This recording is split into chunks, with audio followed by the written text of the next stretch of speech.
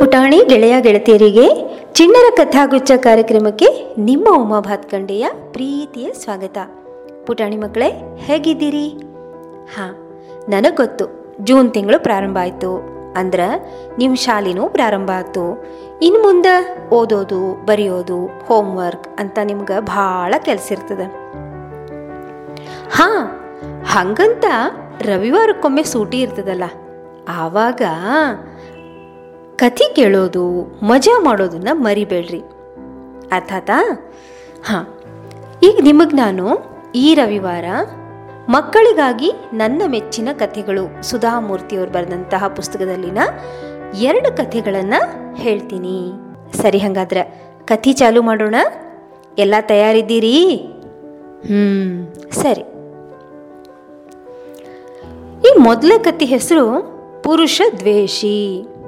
ಗೊತ್ತಲ್ಲ, ಪುರುಷ ದ್ವೇಷಿ ಅಂದರೆ ಗಂಡು ಮಕ್ಕಳು ಅಂದರೆ ಆಗ್ತಿರಲ್ಲ ಅಂಥವ್ರಿಗೆ ಪುರುಷ ದ್ವೇಷಿ ಅಂತ ಕರೀತಾರೆ. ಹಾಗಾದ್ರೆ ಈ ಕಥೆಯಲ್ಲಿ ಏನದ ಅಂತ ಹೇಳಿ ನಾವು ಕೇಳೋಣಂತ. ಚಂದ್ರಪುರ ಅಂತ ಒಂದು ಊರಿತ್ತು. ಆ ಊರಿನಾಗ ಚಿತ್ರಾವತಿ ಅಂತ ಭಾಳ ಸುಂದರಿ, ಭಾಳ ಬುದ್ಧಿವಂತೆ ರಾಜ್ಕುಮಾರಿ ಇದ್ಲು.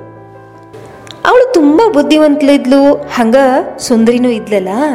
ಅದಕ್ಕೆ ಬೇರೆ ಬೇರೆ ರಾಜ್ಕುಮಾರರೆಲ್ಲ ಅವಳು ನಾನು ಲಗ್ನ ಆಗಬೇಕು ಅಂಥೇಳಿ ತೊರಿತಾ ಇದ್ರು. ಆದರೆ ಆ ಚಿತ್ರಾವತಿ ಇದ್ಲಲ್ಲ, ಅವಳು ಮಾತ್ರ ಮದುವೆಗೆ ಒಪ್ತಾನೆ ಇರಲಿಲ್ಲ. ಅಷ್ಟೇ ಅಲ್ಲ, ಅವಳು ತನ್ನ ಅಂತಃಪುರದಲ್ಲಾಗಲಿ ತೋಟದಲ್ಲಾಗಲಿ ಯಾವುದೇ ಪುರುಷನನ್ನು ಕೆಲಸಕ್ಕೆ ಸೇರಿಸ್ಕೊಂಡೇ ಇರಲಿಲ್ಲ. ಅಷ್ಟು ದ್ವೇಷ ಮಾಡ್ತಾ ಇದ್ಲು ಪುರುಷರಿಗೆ. ಅವಳಿಗೆ ಎಷ್ಟು ದ್ವೇಷ ಇತ್ತು ಅಂದರೆ ಪುರುಷರ ನೆರಳು ಕಂಡ್ರೂ ಕೂಡ ಅವಳಿಗೆ ಆಗ್ತಾನೆ ಇರಲಿಲ್ಲ. ಈ ವಿಚಾರದಲ್ಲಿ ರಾಜ ಎಷ್ಟು ಪ್ರಯತ್ನ ಪಟ್ಟರೂ ಚಿತ್ರಾವತಿ ಮನಸ್ಸನ್ನು ಬದಲಾಯಿಸಲಿಕ್ಕೆ ಸಾಧ್ಯನೇ ಆಗಲಿಲ್ಲ. ಅವಳು ಮದುವೆಗೆ ಒಪ್ತಾನೇ ಇರಲಿಲ್ಲ. ಹಿಂಗಿದ್ದಾಗ ಒಂದ್ಸರಿ ಏನಾಯ್ತು ಗೊತ್ತಾ ಮಕ್ಕಳೇ? ಅವಂತಿ ಅನ್ನೋ ಪಕ್ಕದ ಊರಲ್ಲಿ ಚಂದ್ರಕೇತು ಅಂತ ಒಬ್ಬ ರಾಜ್ಕುಮಾರ ಇದ್ದ. ಆ ರಾಜ್ಕುಮಾರನು ಅಷ್ಟೇ ತುಂಬ ಬುದ್ಧಿವಂತ ಇದ್ದ, ಸಾಹಸಿ ತರುಣ ಇದ್ದ ಅವನು. ಸರಿ, ಒಂದು ದಿವಸ ಈ ಚಂದ್ರಕೇತು ರಾಜ್ಕುಮಾರ ಇದ್ನಲ್ಲ, ಅವನೇನು ಮಾಡ್ದ ಗೊತ್ತಾ? ಚಿತ್ರಾವತಿಂದು ಒಂದು ಫೋಟೋ ನೋಡಿದ ತಕ್ಷಣ ನಾನು ಮದುವೆ ಆದರೆ ಇವಳನ್ನೇ ಮದುವೆ ಆಗೋದು ಅಂಥೇಳಿ ಮನಸ್ಸಲ್ಲಿ ಆಸೆ ಹುಟ್ಟಿಸ್ಕೊಂಡ. ಆದರೆ ಚಿತ್ರಾವತಿಯ ಪುರುಷ ದ್ವೇಷ ಅದ್ರ ಬಗ್ಗೆ ಅವನಿಗೂ ಗೊತ್ತೇ ಇತ್ತು. ಆ ಚಿತ್ರಾವತಿ ರಾಜ್ಕುಮಾರಿ ಪುರುಷರನ್ನ ದ್ವೇಷಿಸ್ತಾಳೆ ಅನ್ನೋದು ಚಂದ್ರಕೇತುಗೂ ಗೊತ್ತಿತ್ತು. ಆದರೂ ಹೇಗಾದರೂ ಮಾಡಿ ಅವಳನ್ನು ಗೆಲ್ಲಬೇಕು ಅಂಥೇಳಿ ತೀರ್ಮಾನ ಮಾಡ್ದ.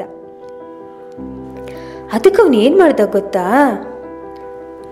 ಮಾರುವೇಷ ಹಾಕ್ಕೊಂಡು, ಅಂದರೆ ತಾನು ರಾಜ್ಕುಮಾರ ಅಂತ ಗೊತ್ತಾಗದೇ ಇರೋ ಹಾಗೆ ಬೇರೆ ಥರ ವೇಷ ಹಾಕ್ಕೊಂಡು ಚಂದ್ರಪುರಕ್ಕೆ ಬಂದ. ಚಂದ್ರಪುರದಲ್ಲಿ ಯಾರಿದ್ರು ಹೇಳ್ರಿ? ರಾಜಕುಮಾರಿ ಚಿತ್ರಾವತಿ ಇದ್ಲು. ಆ ಚಂದ್ರಪುರಕ್ಕೆ ಬಂದು ಊರ ಹೊರಗೆ ಒಂದು ಅಡಗೋಲ್ ಅಜ್ಜಿ ಇತ್ತು. ಪಾಪ, ತುಂಬ ಅಜ್ಜಿ ಆಗಿತ್ತು. ಆ ಅಜ್ಜಿ ಮನೆಯಲ್ಲಿ ವಾಸ ಮಾಡ್ದ. ಸರಿ, ಆ ಅಡಗೋಲ್ ಅಜ್ಜಿ ಇದ್ಲಲ್ಲ, ಅವಳು ಮನೆ ಮುಂದೆ ದೊಡ್ಡ ಹೂವಿನ ತೋಟ ಮಾಡಿದ್ಲು. ಅದರಲ್ಲಿ ತುಂಬ ಹೂಗಳು ಬಿಡ್ತಾ ಇದ್ವು. ಪ್ರತಿದಿನ ಹೂವಿನ ಮಾಲೆ ಮಾಡಿ ಪ್ರೀತಿಯಿಂದ ರಾಜ್ಕುಮಾರಿ ಚಿತ್ರಾದೇವಿಗೆ ಒಯ್ದು ಕೊಡ್ತಾ ಇದ್ಲು ಆ ಅಜ್ಜಿ. ಸರಿ, ಒಂದು ದಿವಸ ಚಂದ್ರಕೇತು ಏನು ಮಾಡ್ದ ಅಂದರೆ ಅಜ್ಜಿಗೆ ತುಂಬ ಬೆಲೆ ಬಾಳೋ ಕಾಣಿಕೆ ಕೊಟ್ಟು, ಅಜ್ಜಿ, ರಾಜ್ಕುಮಾರಿ ಚಿತ್ರಾವತಿ ಪುರುಷರನ್ನ ಯಾಕೆ ದ್ವೇಷ ಮಾಡ್ತಾಳೆ ಅಂತ ಕೇಳ್ದ. ಆವಾಗ ಅಜ್ಜಿ ಹೇಳಿದ್ಲು, ಅಯ್ಯೋ, ಅದೊಂದು ದೊಡ್ಡ ಕಥೆ. ಚಿತ್ರಾವತಿಗೆ ಬಾಲ್ಯದಿಂದಲೂ ಕತೆ ಹುಚ್ಚು. ಇವಳು ಚಿಕ್ಕವಳಿದ್ದಾಗ ತಾಯಿ ತೀರ್ಕೊಂಡ್ಬಿಟ್ಲು. ಅವಳನ್ನ ಒಬ್ಳು ಮುದುಕಿ ದಾದಿ ಇದ್ಲು, ಅವಳು ಸಾಕಿದ್ಲು. ದಿನ ಮಲಗೋ ಮುಂದೆ ಆ ಮುದುಕಿ ಒಂದು ಕತಿನ ಹೇಳ್ತಿದ್ಲಂತಪ್ಪ. ಆ ಕತಿನೇ ನೋಡು ಚಿತ್ರಾವತಿ ಮನಸ್ಸಿನಲ್ಲಿ ಪುರುಷ ದ್ವೇಷಿ ಆಗೋ ಹಂಗೆ ಮಾಡಿಬಿಡ್ತು ಅಂತ ಹೇಳಿದ್ಲು. ಸರಿ, ಇದನ್ನು ಕೇಳಿದ ತಕ್ಷಣ ಚಂದ್ರಕೇತು, ಅಜ್ಜಿ ಅದ್ಯಾವ ಕತೆ ಅಜ್ಜಿ ಅಂತ ಕೇಳ್ದ. ಅಯ್ಯೋ, ಅದು ಮೈನಾ ಹಕ್ಕಿ ಕತೆನಪ್ಪ. ಹಿಂದೆ ಕಾಡಿನಲ್ಲಿ ಮೈನಾ ಹಕ್ಕಿ ದಂಪತಿಗಳು ಮಕ್ಕಳ ಜೊತೆಗೆ ಗೂಡು ಕಟ್ಕೊಂಡು ಸುಖವಾಗಿ ಇದ್ವಂತೆ. ಅವೆರಡು ಒಂದಕ್ಕೊಂದು ತುಂಬ ಪ್ರೀತಿಸ್ತಿದ್ವಂತೆ. ಒಂದ್ಸರಿ ಏನೋ ಅರಣ್ಯದಾಗ ಕಾಳ್ಗಿಚ್ಚು ಹಬ್ಕೊಂಡು ಬಿಡ್ತಂತಪ್ಪ. ಆವಾಗ ಹೆಣ್ಣು ಮೈನಾ ಗಂಡನಿಗೆ ಹೆಂಗಾದರೂ ಮಾಡಿ ಇಲ್ಲಿಂದ ಮಕ್ಕಳ ಜೊತೆ ತಪ್ಪಿಸ್ಕೊಂಡು ಬಿಡೋಣ ಅಂತ ಕೇಳ್ತಂತೆ. ಆವಾಗ ಗಂಡು ಮೈನಾ ಅರಣ್ಯದಲ್ಲೇ ಎತ್ತರದಲ್ಲಿರೋ ಈ ದೊಡ್ಡ ಮರದ ತುತ್ತದಲ್ಲಿರೋ ನಮ್ಮ ಗೂಡಿಗೆ ಆ ಕಾಡ್ಗಿಚ್ಚು ಬರೋದಿಲ್ಲ, ನೀನು ಯೋಚನೆ ಮಾಡಬೇಡ ಅಂತ ಹೆಣ್ಣು ಮೈನಾನ ಸಾಂತ್ವನ ಪಡಿಸ್ತಂತೆ. ಸರಿ, ಹೆಣ್ಣು ಮೈನಾ ಆ ಮಾತನ್ನು ನಂಬಿ ಸುಮ್ಮನಾಗ್ಬಿಡ್ತಂತೆ. ಕೊನೆಗೇನಾತಂದ್ರೆ ಕಾಳ್ಗಿಚ್ಚು ಮರಕ್ಕೆ ಹತ್ಕೊಂಡು ಗೂಡಿನ ತನಕ ಬಂದುಬಿಡ್ತಂತಪ್ಪ. ಹೆಣ್ಣು ಮೈನಾ ಗಾಬರಿಯಿಂದ ತಿರುಗಿ ನೋಡಿದಾಗ ಗಂಡು ಮೈನಾ ತನ್ನ ಪ್ರಾಣ ಉಳಿಸ್ಕೊಳ್ಳಿಕ್ಕೆ ಹಾರಿ ಹೋಗ್ಲಿಕ್ಕತ್ತಿತ್ತಂತೆ. ಹೆಣ್ಣು ಮೈನಾ ತನ್ನ ಮಕ್ಕಳ ಜೊತೆಗೆ ಸುಟ್ಟು ಬೆಂದು ಹೋಗ್ಬಿಡ್ತಂತ, ಸತ್ತ ಹೋತಂತ. ಚಿತ್ರಾವತಿಗೆ ತಾನೇ ಆ ಹೆಣ್ಣು ಮೈನಾ ಅನ್ನೋ ಭ್ರಮೆ ಬಂದ್ಬಿಟ್ಟಿದೆ. ತನ್ನನ್ನು ನಡು ನೀರಲ್ಲಿ ನಂಬಿಸಿ ಕೈಬಿಟ್ಟ ಗಂಡು ಮೈನಾನ ದ್ವೇಷಿಸ್ತಾಳೆ. ಅದಕ್ಕೆ ಆಕೆಗೆ ಪುರುಷರು ಅಂದರೆ ಮೋಸ, ವಂಚನೆ, ಸ್ವಾರ್ಥಿ ಅನ್ನೋ ಮನೋಭಾವನೆ ತುಂಬಿಕೊಂಡು ಬಿಟ್ಟಿದ ಅಂತ ಅಜ್ಜಿ ಹೇಳಿದ್ಲಂತೆ. ಸರಿ, ಮರುದಿನ ಚಂದ್ರಕೇತು ಏನು ಮಾಡ್ತಾ ಗೊತ್ತಾ ಮಕ್ಕಳೇ? ರಾಜನ ಅರಮನೆಗೆ ಹೋಗಿ, ಮಹಾರಾಜ, ನಾನು ಅನೇಕ ದೇಶ ವಿದೇಶಗಳನ್ನು ತಿರುಗಿ ಬೇಕಾದಷ್ಟು ಕಥೆಗಳನ್ನು ಸಂಗ್ರಹಿಸಿದ್ದೇನೆ. ನಿಮ್ಮ ಪರಿವಾರದವರು ಬಯಸಿದಲ್ಲಿ ಇಂದು ಮಧ್ಯಾಹ್ನ ಆ ವಿದೇಶಿ ಕಥೆಗಳನ್ನು ಬೇಕಾದಷ್ಟು ಹೇಳುತ್ತೇನೆ ಅಂತ ಹೇಳಿದ್ನಂತ. ಸರಿ, ಈ ಸುದ್ದಿ ಅರಮನೆಯಲ್ಲೆಲ್ಲ ಹಬ್ಬಿಬಿಡ್ತು. ಚಿತ್ರಾವತಿ ಕತೆ ಕೇಳಲಿಕ್ಕೆ ಉತ್ಸುಕಳಾಗಿ ಒಡ್ಡೋಲಗಕ್ಕೆ ಬಂದ್ಲು. ಹೇಳಿ ಕೇಳಿ ಪುರುಷ ದ್ವೇಷಿ, ಅದರಿಂದ ರಾಜಕುಮಾರನನ್ನು ನೋಡಬಾರದಂತ ಹೇಳಿ ಮಧ್ಯ ಒಂದು ತೆರೆನ ಹಾಕ್ಸಿದ್ಲಂತೆ. ತೆರೆ ಅಂದರೆ ಒಂದು ಪರದೆ ಹಾಕ್ಸಿದ್ಲಂತೆ. ಸರಿ, ಹೇಳಿದ ವೇಳೆಗೆ ಸರಿಯಾಗಿ ರಾಜ್ಕುಮಾರ ಬಂದ. ಕತೆ ಹೇಳೋ ಮುನ್ನ ನಮಸ್ಕಾರ ಮಾಡಿ, ಮಹಾರಾಜ, ನನ್ನದೊಂದು ನಿಬಂಧನೆ ಇದೆ. ನಾನು ಕತೆ ಹೇಳುವಾಗ ಯಾವ ಹೆಂಗಸನ್ನು ನೋಡಲು ಇಷ್ಟಪಡೋದಿಲ್ಲ. ನಾನು ಸ್ತ್ರೀ ದ್ವೇಷಿ ಅಂತ ಹೇಳಿದ್ನಂತೆ. ಆವಾಗ ರಾಜ, ಅರೇ ಏನು, ಅದಕ್ಕೇನು ಕಾರಣ ಅಂತ ಕೇಳಿದ್ನಂತೆ. ಸರಿ, ಆವಾಗ ಚಂದ್ರಕೇತು ಒಂದು ಕತೆ ಹೇಳಿದ್ನಂತೆ. ಅದಕ್ಕೆ ಒಂದು ಕಥೆ ಇದೆ. ನಾ ಚಿಕ್ಕವನಿದ್ದಾಗ ನಮ್ಮ ಊರಿಗೆ ತ್ರಿಕಾಲ ಜ್ಞಾನಿಯಾದ ಬೈರಾಗಿಯೊಬ್ಬರು ಬಂದಿದ್ರು. ನನ್ನನ್ನು ನೋಡಿ ನನ್ನ ಪೂರ್ವ ಜನ್ಮದ ವೃತ್ತಾಂತನೂ ಕೇಳಿದ್ರು. ಹೋದ ಜನ್ಮದಲ್ಲಿ ನಾನೊಂದು ಗಂಡು ಮೈನ ಪಕ್ಷಿ ಆಗಿದ್ನಂತೆ. ನನ್ನ ಜೊತೆಗಾತಿನ ತುಂಬ ಪ್ರೀತಿಸ್ತಿದ್ನಂತೆ. ನಮಗೆ ಪುಟ್ಟ ಪುಟ್ಟ ಮರಿಗಳು ಇದ್ವಂತೆ. ಅದೇನೋ ಒಂದ್ಸಾರಿ ಇದ್ದಕ್ಕಿದ್ದಂಗೆ ಕಾಡಿನಲ್ಲಿ ಕಾಡ್ಗಿಚ್ಚು ಹಬ್ಕೊಂಡಾಗ ನಾನು ನನ್ನ ಜೊತೆಗಾರ್ತಿಗೆ ಬೆಂಕಿ ಬಿದ್ದಿದೆ, ಮರಿಗಳನ್ನು ತೆಗೆದುಕೊಂಡು ಹಾರ್ಬಿಡೋಣ ಅಂತ ಪರಿಪರಿಯಿಂದ ಹೇಳಿದ್ನಂತೆ.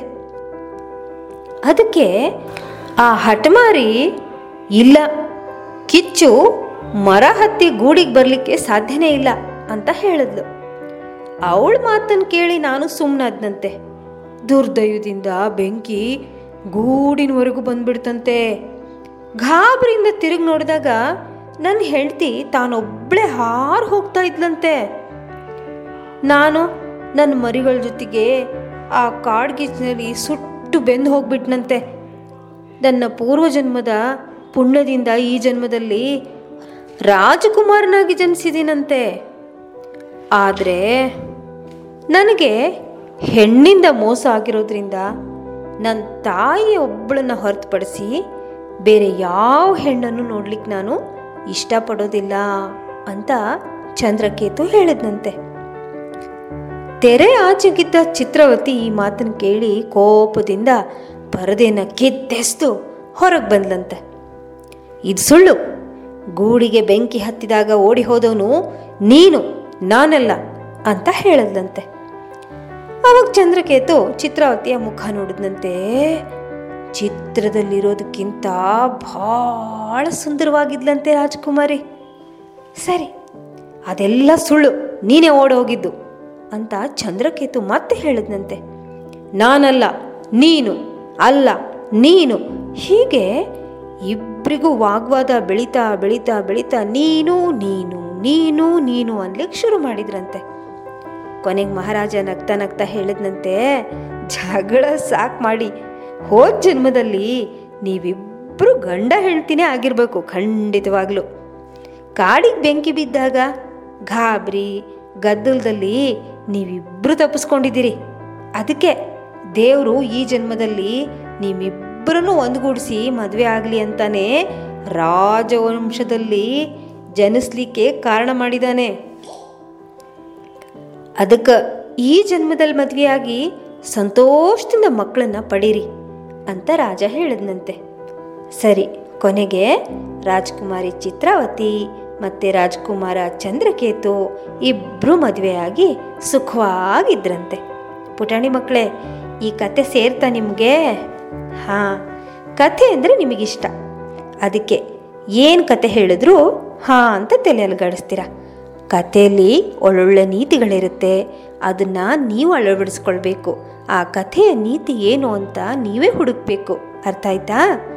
ಸರಿ, ಹಾಗಾದರೆ ಈಗ ಇನ್ನೊಂದು ಪುಟ್ಟ ಕಥೆ ನಿಮಗಾಗಿ ಹೇಳ್ತೀನಿ. ಈ ಕಥೆ ಹೆಸರು ನೆರಳು ಅಂತ. ಇದು ಅಷ್ಟೆ, ಮಕ್ಕಳಿಗಾಗಿ ನನ್ನ ಮೆಚ್ಚಿನ ಕಥೆಗಳು ಅನ್ನೋ ಪುಸ್ತಕದಿಂದ ಆರಿಸಿ ತಂದದ್ದು. ಸರಿ, ಮಂಗಳಗಿರಿ ಅಂತ ಒಂದು ಊರಿತ್ತು.